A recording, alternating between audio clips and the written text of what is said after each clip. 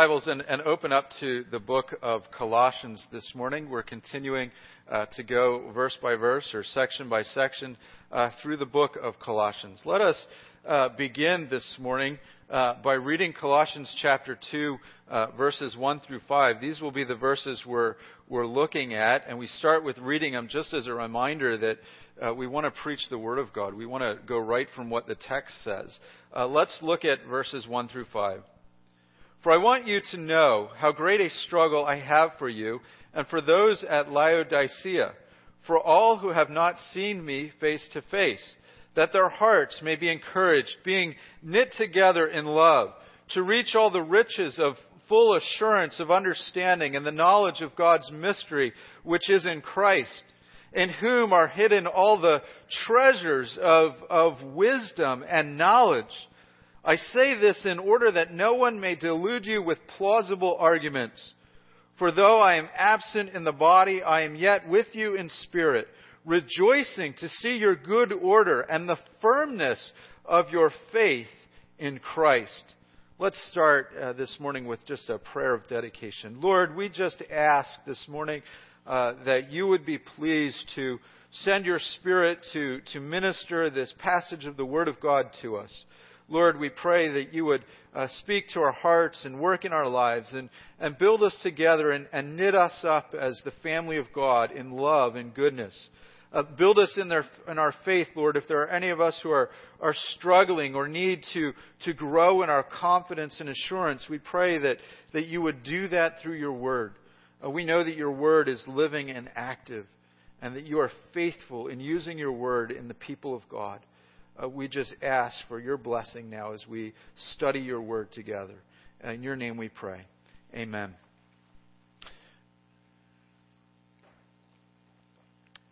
It's tough sometimes in our lives to measure the impact that we can have in someone's life. It's tough sometimes even to know. There will be times, I think, where we have impacted people's lives and we don't even know it and we won't know it until we get to heaven. About 2 months ago, I went to a funeral of a woman named Dot Klein. My family has known Dot Klein for literally decades. Dot Klein passed away in her 90s. She was about 10 years or so older than my grandmother. And when my grandmother was a young girl, they lived on neighboring farms up in the Berks County area, up near Reading. And Dot Klein is the one that invited my grandmother to church. Over the years, the families continued to stay in touch. I remember as a young boy, one time Dot Klein had fallen and she broke her hip. And my dad would take me and a couple of my brother and my sister, a couple of us, and we would go regularly to visit Dot Klein. Dot Klein had prayed for my dad for years. And when I went off to Bible college, Dot Klein has prayed for me for years. When I was younger, I didn't really understand what that meant. It was sort of like, who is this lady that I don't really know that she's praying? Okay, fine, she's praying for me.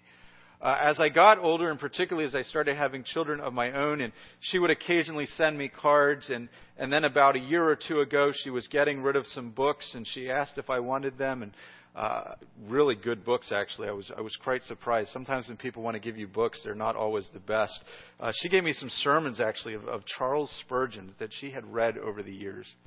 And it began to sink into my mind just what a godly woman she was. She has prayed for me for at least a decade, if not 2 or 3 decades. And she often encouraged me from afar. I think I had seen her last maybe a year ago. And the time before that, maybe 2 years before that. So we didn't see each other much in the last years. In fact, I never saw her much. And yet, she impacted my life in a way that I won't even know the depths of until I get to heaven.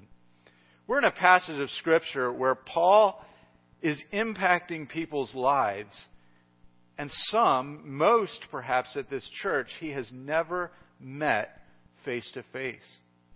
He is not just writing them a casual letter, dropping them a note, "Hi, how you doing? I'd like to introduce myself." He describes himself as struggling for these people. And part of that struggle is, I think, the struggle that he had for all his churches, which was being anxious for them to see that they're growing in the Lord. Our main point this morning is long for others to grow in Christ. Even when you're not near them, even when you don't see them regularly, as Dot Klein did not see me regularly, long for others, for people in your circles of influence, in your family connections, your friendship connections, long to see them grow in Christ. And we're going to talk about in what ways we can do that. So first this morning, long for others to grow in Christ in a way that is anxious to see them growing closer to Jesus. So this longing for people to grow in Christ should be a desire to see them grow in Jesus. I'm sure we all have family or friends or people that we know that are spread out throughout the country, perhaps even throughout the world. And we have desires to see them, longings to see them. We want to know that things are going well. But do you have a desire that they would grow in Jesus Christ, grow in their relationship with Jesus? So we note in our passage first that Paul struggled over other churches, longing for them to grow. Look at verse 1. "For I want you to know how great a struggle I have for you and for those at Laodicea, for all who have not seen me face to face." Laodicea would have been the neighboring town. Now, some of the churches that Paul writes to in the New Testament, Paul had been to. Some of the churches Paul was going to. Like in the book of Romans, he hopes to get to Rome eventually, and we know from church history that he did. The book of Corinthians was written to the church at Corinth, and Paul had actually planted that church. Same way with the church at Thessalonica, the book of Thessalonians. There are a number of places that Paul has been to that he writes letters to encourage them to see them grow up in the faith, to see them grounded and rooted. The book of Colossians, written to the church at Colossae, a Roman town, a Roman city in modern-day Turkey, was a place that Paul had never been. He did not plant this church. He did not know most of the people in this church. And yet he describes this as, "I have a struggle for you." It's a spiritual longing, a desire to see them grow up. Verse 29 of the last chapter, Paul writes, using the same language, "For this I toil, struggling with all his energy that he powerfully works in me." Paul writes in chapter 4, verse 3, that he is actually in prison. So he can't get to these people, and yet he has a struggle for them. A desire to see them grow in the Lord. A desire to see them become mature in the faith. Chapter 4, verse 12, we run into the name Epaphras. Epaphras at one time had been the minister at the church in Colossae. And he's now with Paul. And Paul writes in chapter 4, "Epaphras, who is one of you, a servant of Christ Jesus, greets you, always struggling on your behalf in his prayers, that you might stand mature and fully assured of the will of God." So one of the struggles that Paul and also Epaphras have is this deep prayer life for these people. But at least I sort of expect that Epaphras would have this. Epaphras had been ministering with them. He knew these people. What is amazing to me is the Apostle Paul has only heard of these people, never seen them face to face, perhaps does not know most of their names. Maybe he knows some, or he's heard of reports about them from Epaphras, and yet he says not just a, "Hi, how you doing? I hope you're growing." But he says, "I struggle for you. I have this longing. I have this desire." His ministry and desire was to see the gospel to spread everywhere in the world, so much so that he struggled for people he had not met. Paul says in 2 Corinthians 11:28, when he's talking about the persecutions he faced, the daily struggles that he had in the life of ministry, he writes finishing up a long list, he says, apart from other things, there is the daily pressure on me of my anxiety for all the churches. And I think that describes part of the struggle that Paul is talking about here in Colossians. An anxiety for the church, a healthy concern and a good kind of worry that these churches might grow up in the Lord. And he has that for people he has not met. He has that for people that are not in his immediate circle or are not his closest friend. It's the kind of struggle that stems from a deep compassion, a close love, an abiding concern. You think about a parent who sends their child off to college, perhaps maybe in another state, and how they have this sort of worry, a healthy, hopefully anyways, a healthy concern for the child. I hope they're studying hard. I hope they're avoiding the wrong kind of crowds. I want to make sure they're making the right friends. I hope they've found a church, and you perhaps pray for your child. You send them notes, or you call them, or maybe you Skype with them, and you just have that burden on your heart. Now, hopefully you're not what they call like the helicopter parent, where you're meddling always in their life. But hopefully it's that healthy, I have to let my child go out into the world, but I love them. And I'm concerned for them. And I want to see them do well. And this is what Paul has for the church. These people are new believers or new-ish believers. We don't know how long they've been Christians, but they haven't been Christians for more than at least a few years. And Paul is concerned. He wants to see these people grounded in Christ. He wants to see them persevere in the faith. He wants to know that they're continuing to love one another. And he says, I struggle for you. I want to see this happen in your midst. He has a deep desire to see spiritual growth. He tells us what this struggle is in verse 2. That their hearts may be encouraged, being knit together in love, to reach all the riches of full assurance of understanding and the knowledge of God's mystery, which is in Christ. Paul wants the believer's heart to be encouraged. We want in our midst that our hearts would be encouraged in the Lord. We come into church hopefully every Sunday, and sometimes we come feeling run down. Sometimes we go through periods of discouragement in our lives. Sometimes even our relationship with the Lord can be fraught with difficulties or struggles, or even we face tests where we have that temptation towards unbelief, or that temptation to doubt. Is the Lord really here? Is He really watching over me?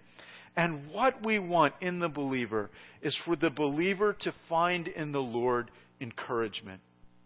That we might know that these difficulties that we go through are not in vain.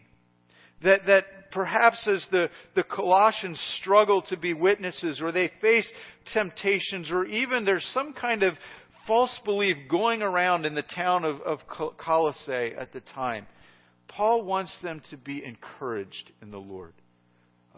That they would be upbeat in a way that they find their joy and their strength coming from the Lord Jesus Christ, not wandering from the faith. Paul wants the church to be knit together in love. And this is what God wants for us as well. That we might be sewn together, knit together as one in a unity of mind and heart, where we love each other. And we come in together each week with a sense of we are here to delight in the Lord. We were just saying in Sunday school this morning that the church is more than just a social club. That we are here to talk about the Lord and wonderful things that are found in Jesus Christ alone. But hopefully that knits us together like a family in love. Paul says in the book of Ephesians that one of the goals for the ministry of the church is that it goes on, Ephesians chapter 4, verse 13, until we attain the unity of the faith and the knowledge of the Son of God, the mature manhood, to the measure of the stature of the fullness of Christ. And last week we talked about maturity being that aspect where we reflect the image of Jesus, just like a polished coin might reflect the image of the face that is imprinted on there. Paul wants that for us, and he goes on in Ephesians and he says that we should be, quote, speaking the truth in love. We are to grow up in every way into Him who is the head, into Christ. For from whom the whole body, joined together and held together by every joint with which it is equipped, where the parts are working properly, makes the body grow so that it builds itself up in love. Think of how your physical body is knit together. You have muscle tissues and nerves and connections to the muscle tissues and bones, and all of it is knit together. And when you take a fall, my daughters are learning to ride bikes, and they are riding bikes out here on the church parking lot. And the other week, one of them fell off the bike. And 2 weeks ago before that, one of them got too much speed on their little scooter going down just the slight incline in the parking lot, and they took a spill. And it left scars and brush burns on their legs. When I was a kid, we called those battle wounds. They were points of pride that you fell on your bike. And yet, your body has this amazing capacity to knit itself together. You look at that wound a week later, and you begin to see new tissue healing. And perhaps scar tissue begins to form. And sometimes after a while, that scar tissue goes away. But the body knits itself back together. And if you look at that in the process, you can actually see new skin repairing itself. When you break a bone, your body knits itself back together, and it becomes stronger now in that spot than it was before it had broken. God has made the church to be the same way. It is a body, and we are to be knit together. When there are wounds in the body, when there are people hurting, we are to reach out and love and be knit together so that person is encouraged, so that person draws strength from the example and the encouragement of other believers, so that they know they are not going through the Christian life alone. But this happens through love. Love is the bond that binds us together. And it should not be just something that we say. Oh, I love you. Oh, I care about you. Rather, it should be something that we practice towards one another. Something that we demonstrate. That are we compassionate when people are hurting? Do we show empathy and sympathy? Do we offer to help when there are needs? We are to be knit together in love. Paul has a concern for the church, for all his churches really, but particularly the church at Colossae here. Not only that they get all of their doctrine right, not only that they stand firm on the Lord and teach things that are true and anchor themselves deep in the faith, but out of that, standing on the truth, that they go out and they love one another. That they practice these things that they actually believe. The third thing that he's longing for and struggling for here in spiritual growth is that they reach, quote, all the riches of the full assurance of understanding. You see, the more I understand the Word of God, the more I begin to see who God really is. And the more I know God, the more confidence and assurance it brings to me. So you may ask yourself this: how do I know something is true? How do I know that God loves me? How do I know that there really is heaven? How do I know that I'm a genuine believer? Have you ever been at those points in your life? Have you ever asked some of those questions? I've been there. And the Lord has this amazing thing that He does in spiritual growth in our lives, that as we study the Word of God, as we continue to gather with believers and they encourage us, we begin to grow in our understanding and an assurance. We begin to know these things and know that the truth comes from God. Spiritual maturity leads to a confidence in who God is. It leads to a real knowledge of God, which in turn is also knowing things about God. One of the things that's disturbing to me, two things. One is where people today look for assurance. People look for assurance in all kinds of things. Let me just give you one example. There is a really popular book out. Actually, there's several books out there right now that are really popular that recount stories of people supposedly returning from heaven, right? One of them, I think, is called Heaven is for Real. And people have this idea that because someone supposedly died and they can tell you that they went to heaven and now they've come back and they can tell you these stories about what they saw, suddenly we have this idea that it is more reliable than anything that we find in Scripture. I tell you, we have Jesus Christ who died and rose again from the dead. We don't need more assurance than that. The sad thing is, in a couple of these stories, now the people have come out and confessed they were lying or making the things up the whole time. One was a story that happened to a young boy when he was a child, and as he got older, he finally confessed, I made these things up because I wanted to tell my parents and impress people. And as he got more attention, the story began to abound, and finally they wrote a book about it, and he finally just came out and said these things weren't really true.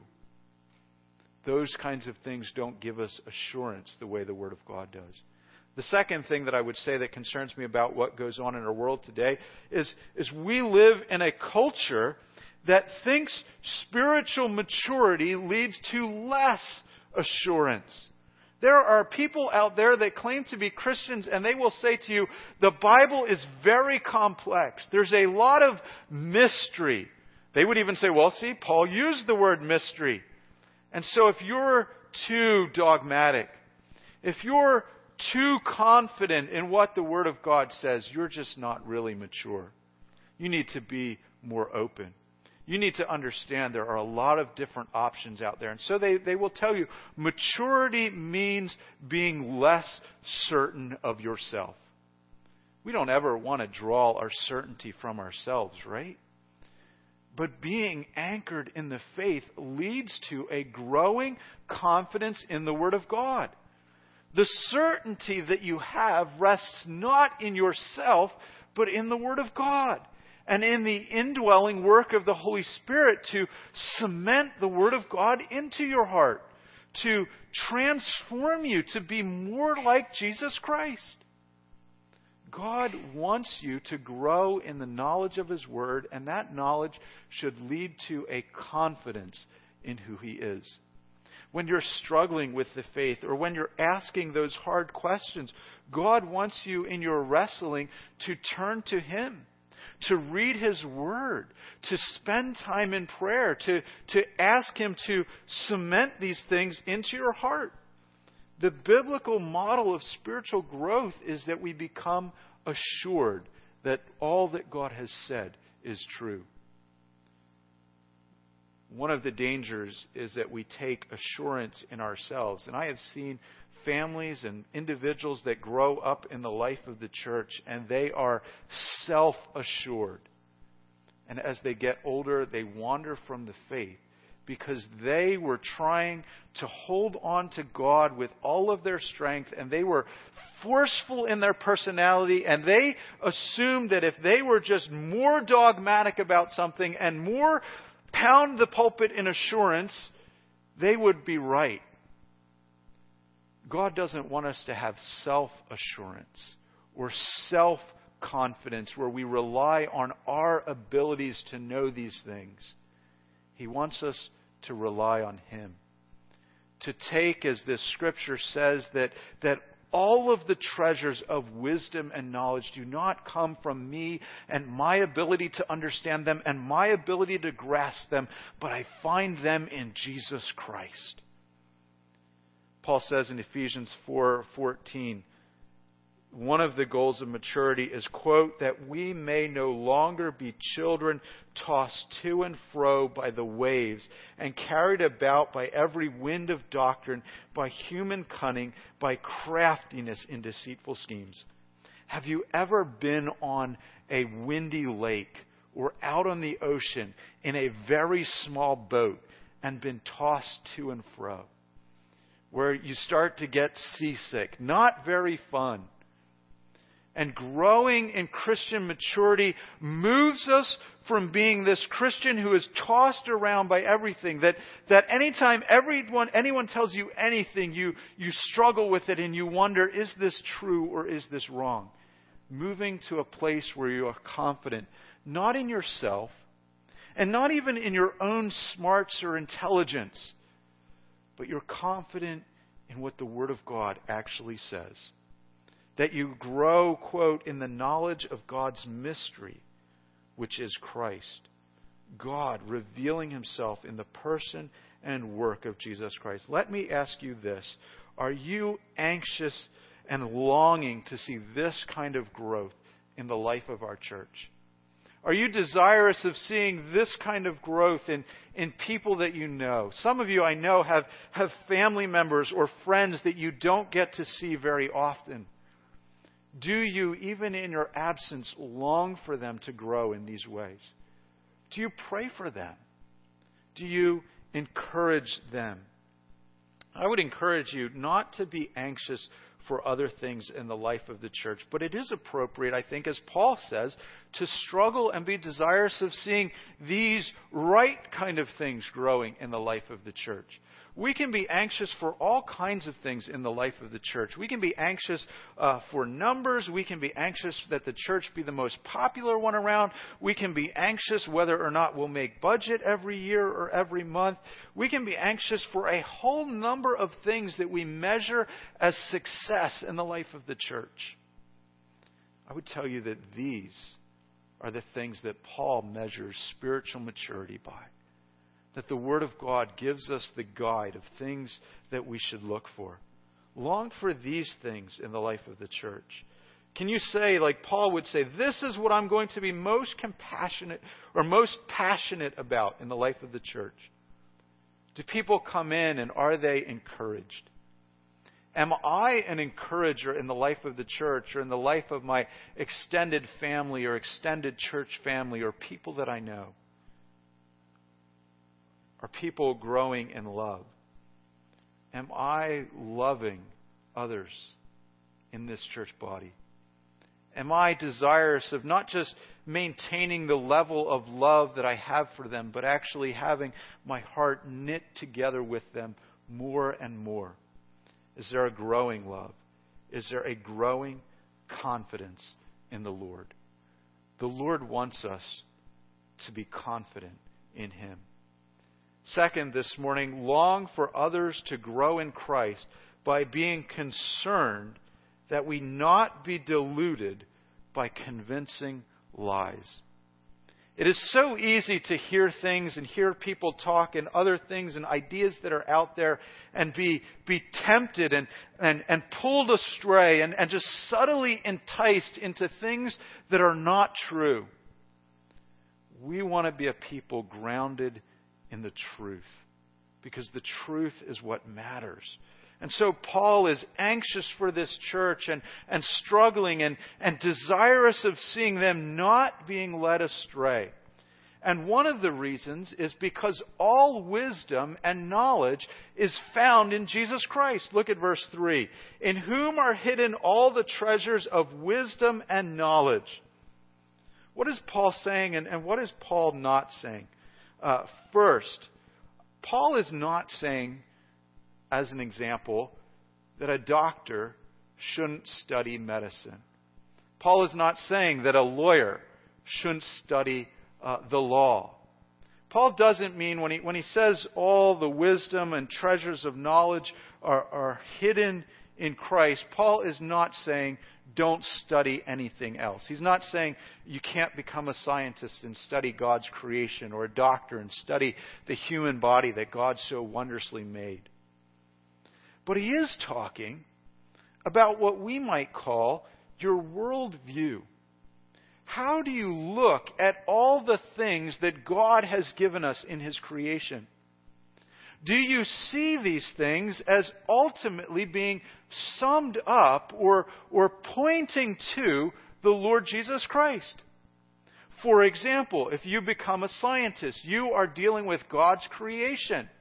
And you can study all the intricacies of quantum physics, or study the stars, or study biology. But do you see all of these things as something under the reign and rule of Jesus? That is, you study the stars. Jesus is the one whose throne is far above all these things. You might get all the things right on the whatever star-taking exam astronomers have to take. You might know all the names, all the wavelengths of the light frequencies that come from the stars. And I don't even know what you have to study. You might get all of that right. But you are missing the biggest piece of the puzzle if you don't know the Lord Jesus Christ and know that He has made all of these things. And your studies will come to a point where you are just limited because you don't know the Lord of all these things. Same is true of a medical doctor. To study all the intricacies of the human body, you need to, at the end of the day, turn and worship God because we are made in His image. So that all of the treasures of wisdom and knowledge ultimately find their source in Jesus Christ.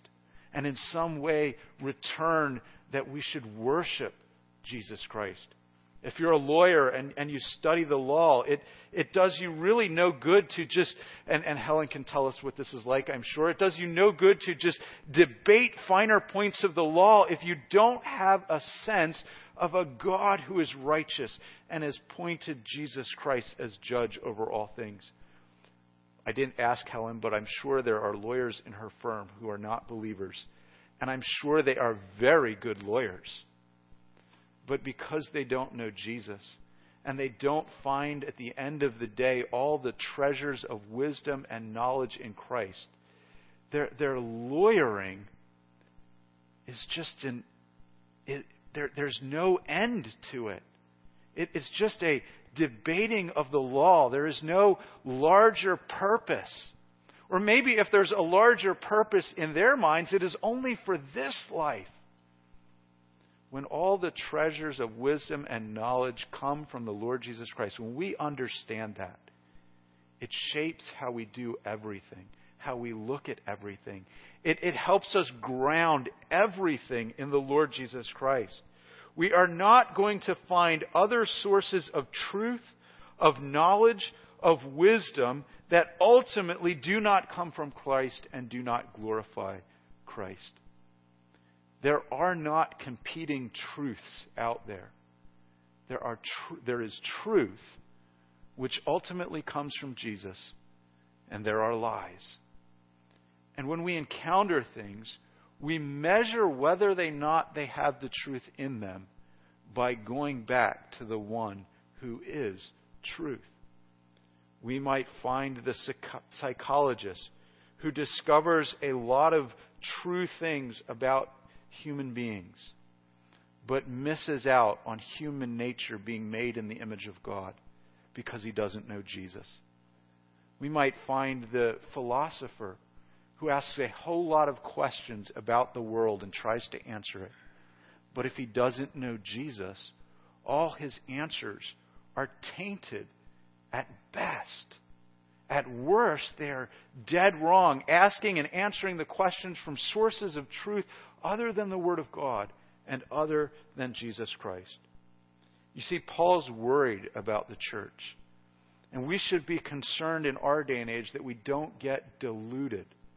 Look at verse 4. I say this in order that no one may delude you with plausible arguments.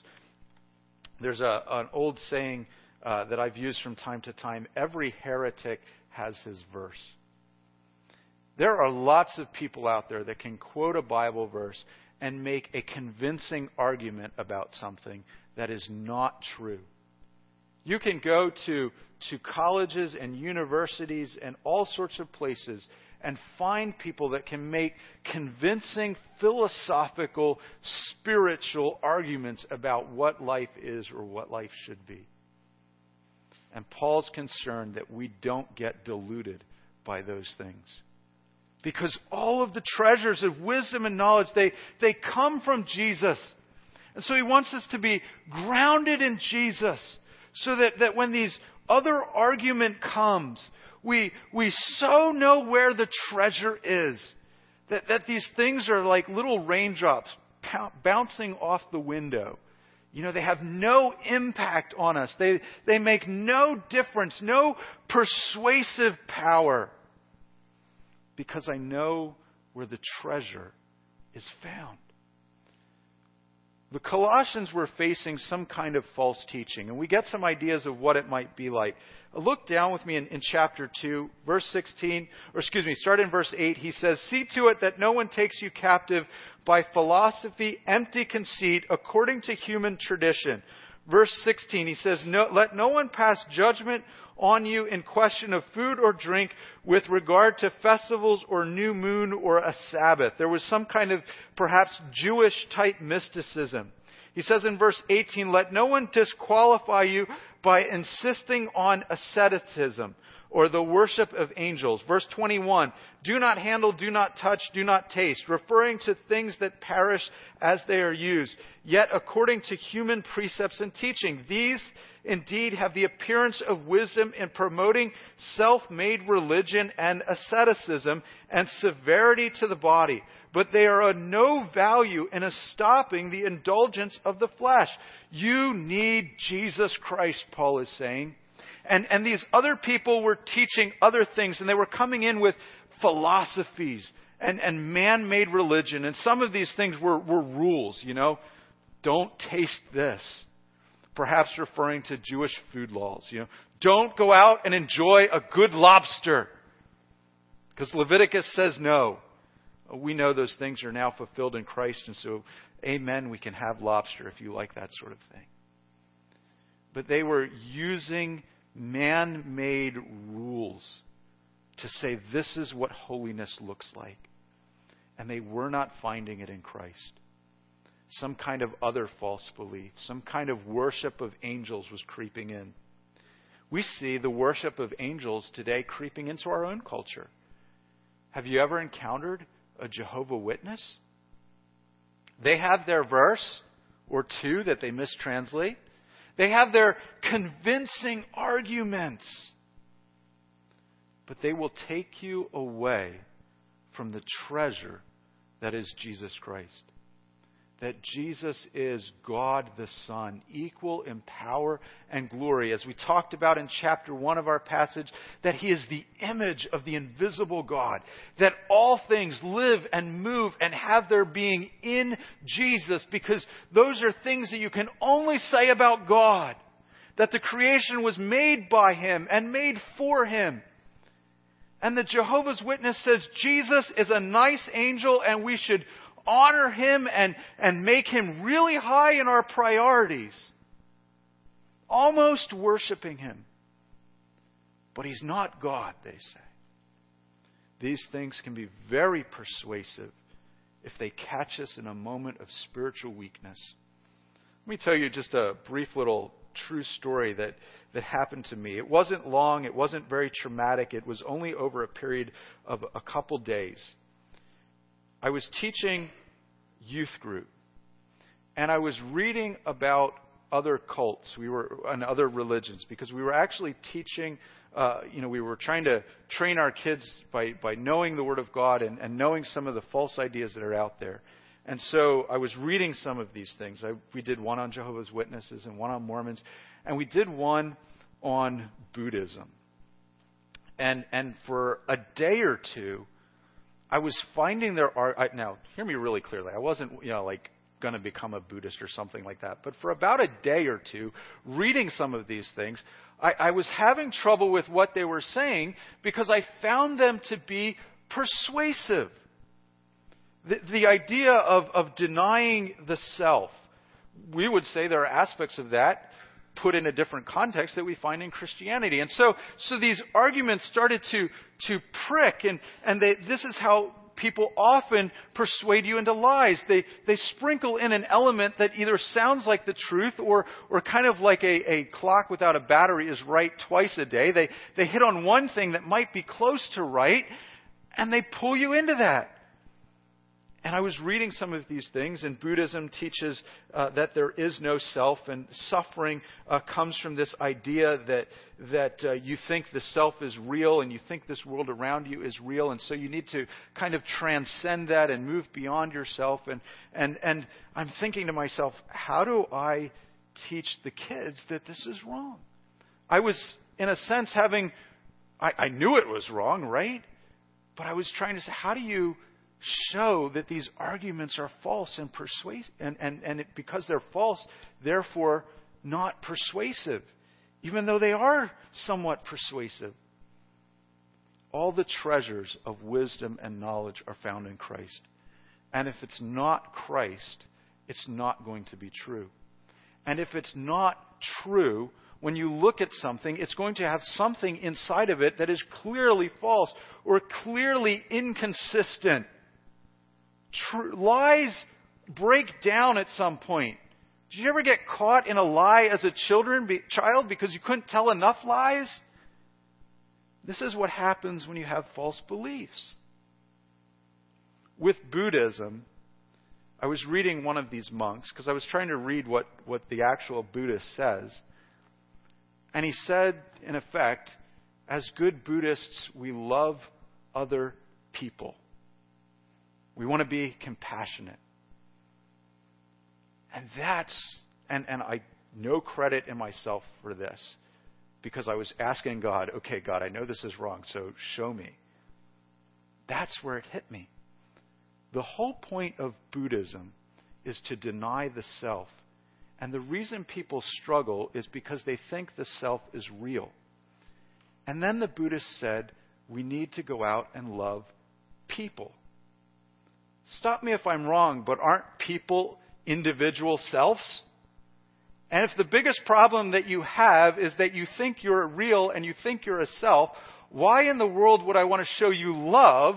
Because then I'm validating that you're a real self, a real individual. You see how it bumps up against what is blatantly obvious, what is blatantly true? Human beings are made in the image of God. They have value. So even the unbeliever says, well, yes, we should love people. At the very time when he was saying, or they were saying, these people aren't really real. We want to go to nirvana and transcend the individual self. We become one with everything. God has a great love for people because He's made them in His image. And Jesus Christ died for individual people because they are real people. You see, all the treasures of wisdom and knowledge are found in the Lord Jesus Christ. And when we grasp that, when we think that way, it is like taking an inoculation shot. You know those things they give you so that you don't get a virus, so that you don't catch a cold? You know those things that don't sometimes work? But when you inoculate yourself with Jesus Christ, He protects you. He guards your heart. We ought to be very concerned about the next generation of Christians. Are they getting inoculated in Jesus Christ? Are they grounding themselves in the Word of God? And let me ask you, because most of us here are probably beyond the age of youth. I won't ask you if you are or not. I'll leave that between you and the Lord, right? I'm joking. But we need to pray for the next generation. We need to have this holy anxiousness. I don't mean fret. I don't mean worry. I don't mean drive yourself sick with anxiety. But this godly struggle. Are my kids hearing the Word of God? Are my nieces and nephews? Am I praying for them? My grandchildren? Maybe you can be a Dot Klein in someone's life where you pray for them and you send them a note of encouragement. And maybe between now and the day you die, you never see them again. But in that time, you impact their life. Because even though you aren't present, you are struggling for them in the faith. that desire to see good things happen in them. Maybe it is someone you know. Maybe it is someone that you see face to face. Maybe it is someone in the church where you can be the encourager, where you can be the one that reaches out to them in a unique way, and maybe they are the most unlovable person, and you persevere with them. And God uses you to knit them deeper into the body of Christ because God loves that person. And He uses you to struggle with them and for them. I would encourage you to have the sort of holy, godly, gospel-centered anxiousness for the people of God. There is a sense that we don't need to worry about the next generation. Because God, through the faithfulness in His Word, will always do what He has promised to do. And that is, Jesus says, I will build my church. And He will ground people in Jesus Christ and raise up Sunday school teachers, parents, pastors, elders in the life of the church. He will raise up children's church workers. Did I say Sunday school teachers already? He will bring in the next generation as He sees fit. But He will do it by grounding them so that they know all the treasures of wisdom and knowledge are Jesus Christ. If there is one thing that we want to do as a church, that's find Jesus to be our treasure. We're going to have a fun little family day. But that pales in comparison to how Jesus is our treasure. We're going to have a VBS, and we're going to teach Bible stories, and we're going to do fun games. Hopefully they're fun. We're going to have cool little crafts. The ones that you take home and you don't know what to do with them anymore because they sit on your child's shelf for the rest of the summer. But they're fun. But none of that means anything unless the real treasure, the real thing that we're passing on and grounding us in is Jesus Christ. That's where the struggle should be. That's where our desires and our delight should be. Let's close this morning in a word of prayer. Our gracious God and Heavenly Father, we just ask this morning that You would speak to us from Your Word. We do just want to have a passion for young people, for children, for the next generation, young or old, people that need to hear the gospel, people that need to be grounded in Jesus Christ. It's not just young people, Lord, that You want to see get saved. Although it is that, raising up a new generation. It's people of every tongue, tribe, nation, of every age group. Senior saint or young infant. Lord, You want all of us to find the treasures and the riches that come in Christ Jesus. We ask, Lord, that we would be a body, a people of God who ground ourselves in that. Encourage us this morning. Lord, we might be small in numbers as we gather, but You are mighty. And You are active in Your world, both here, around the county, around the country, and around the world, in grounding people in the Lord Jesus Christ. In Your precious name we pray. Amen.